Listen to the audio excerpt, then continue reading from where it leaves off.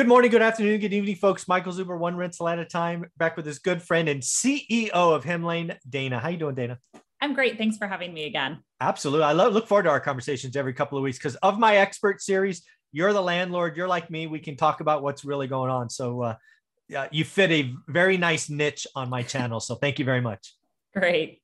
So what I thought we should talk about today is over 70% of folks self-manage, right? They can't afford a property manager or choose not to. So I thought we should talk about where some self-managers fall down. I think maybe we'll do two or three each. And ladies first, we'll let you throw the first one out. All right. The biggest one I think is not valuing your time. Ooh. And so when you have that property manager line item on your P&L, a lot of people put it at zero and they say, I don't have a property manager, so there's no money spent, right? Oh, that's true. Your time is really valuable, right? So, I mean, lawyers know exactly what their time's worth. They all sit there and are like, this is costing me $700 every time I talk to you, Dana, right? Like personal relationships. Yeah.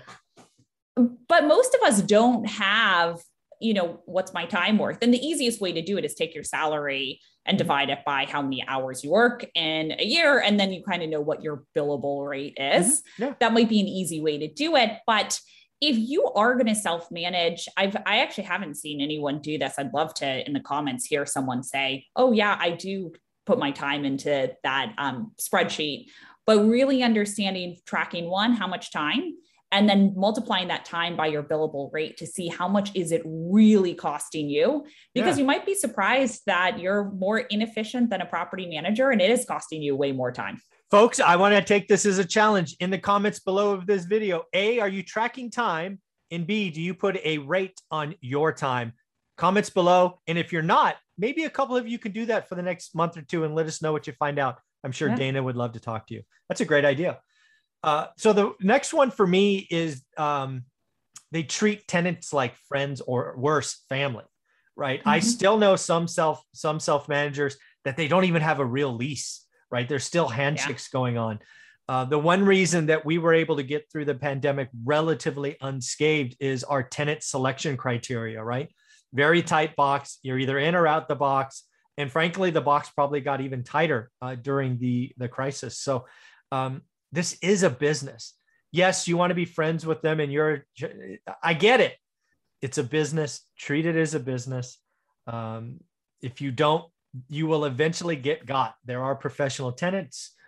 It will be an unpleasant experience. You will lose a lot of money. You will get a lot of gray hair and you will wonder what is wrong with people, but you made the mistake.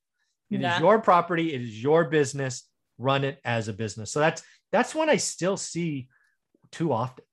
Yep. Yeah, no, I agree. And that goes on to actually my second one, which is very similar in the sense it's becoming emotional with the property. Like this is a business and something goes wrong and there's suddenly this emotion where like, it's hard for you to sleep. Like I've heard landlords say, I haven't been able to sleep because of this really stressful situation with my tenant.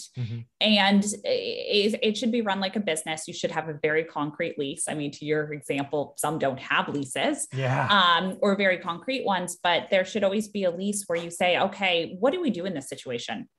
What did we both agree to of how this should be handled? And if it's not in your lease, saying, okay, I'm not going to get emotional about it. I'm going to deal with it. And my next lease is going to 100% exactly let me know and the tenant know how the situation would be handled. And I think that is really important because that emotion, actually putting time on that, it's a lot more than just time. It's like your health, it's everything. And I see way too many landlords jump out of the business, especially ones with 1 to 2 units. Yeah. That's where I see them jump out because they get emotional because you're right. They've become friends with their tenants. They've let their tenants get by with things that were in the lease and they kind of were lenient on it. So yeah, my second one would be the emotional part of it. Yeah. One thing I tell people all the time, whether it's stocks, crypto, or real estate, if your investments are keeping you up at night, that's a sign that something's wrong. Go fix that. You're over leveraged something. When your investments keep you up, life is hard enough. When your investments keep you up at night, that's not a good thing. So work on fixing that. So my number 2 is where where it is so easy to fall down. And again, this maybe is my silly accounting brain, and that is audit trail, right? Audit trail, the ability to go back and not only look at what happened last week, last month, but in theory, you're going to have these portfolios for years or decades. The ability to go back and, hey, what happened in, like for me, like I had a water heater go out on a unit the other day. And, you know, if I can go back and say, did we ever replace it before? Oh, by the way, because again, I own a lot of stuff. So I have 2 houses on one street. And I remembered replacing the water heater on the street. And I thought it was this house. Turns out it was the other house on the same street. You know, so again, the ability to go back years, audit trail, and not only audit trail for expenses, which was that example, but also communications, right? If you're self-managing, communicating, not only posting notices and this, it's just the audit trail that is provided by applications today are so much better than I had 20 years ago, which was email and Excel. I mean, it's just light years ahead. So audit trail needs to be appreciated. And again, it's in your 30-day trial that you give people. Play with the audit trail, play with communications. It's wild. The ability to go back. Yeah.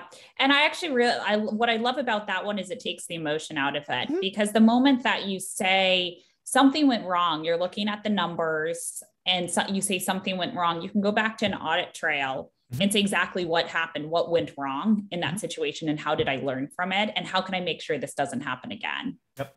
Yeah. Great. Like all right. One more. So my third one is about setting expectations up front. So if you're self-managing, that means you're 24/7, right? So in other words, a tenant calls you at 2 a.m. and they say it's an emergency, you need to be picking up that call. And while that doesn't happen that frequently, it definitely does happen. And it's stressful to keep your phone on at night.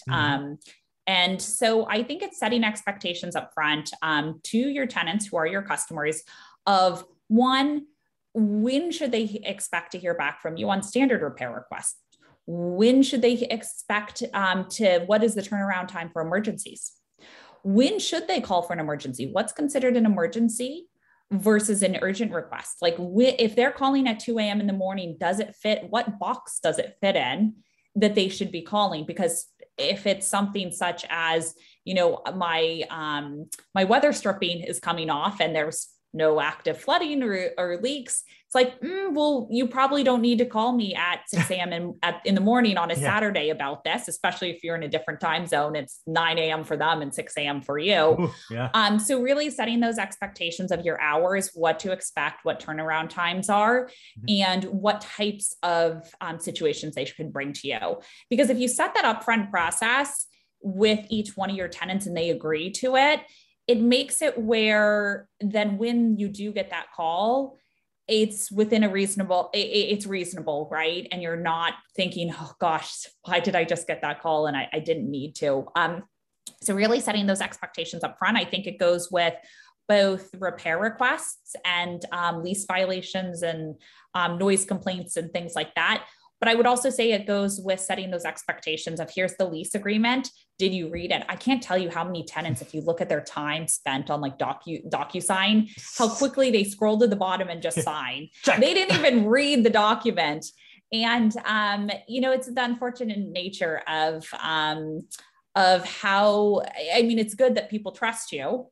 Your tenants trust you when they sign that lease, but it's also important to say, can you make sure you saw this, the late fee? Yeah. Can you make sure that you saw this? Yeah.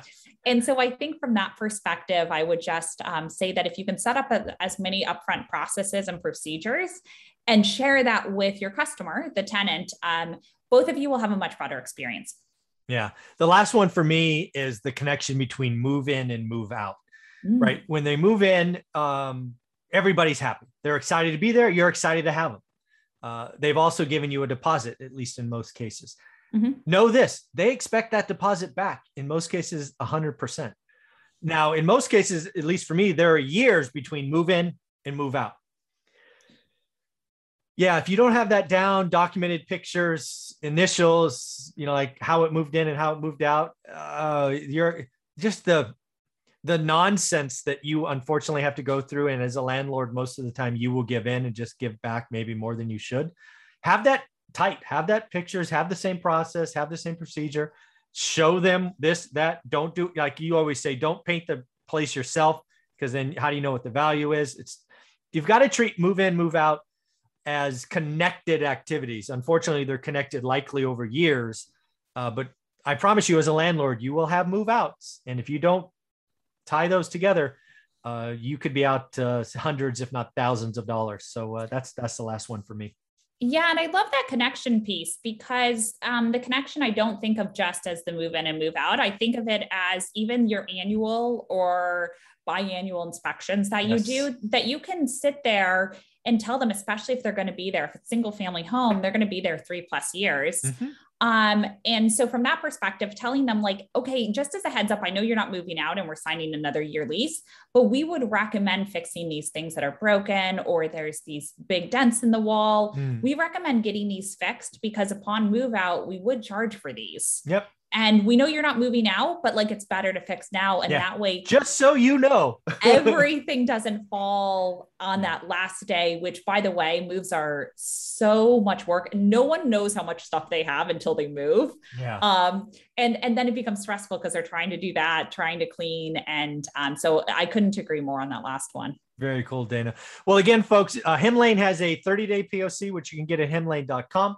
More importantly, she has a PDF in my free course about how to execute the 30-day trial. And if you are in my paid course, you have a special treat. She's done a whole video series about how to go through the 30-day trial. And I strongly recommend you do that.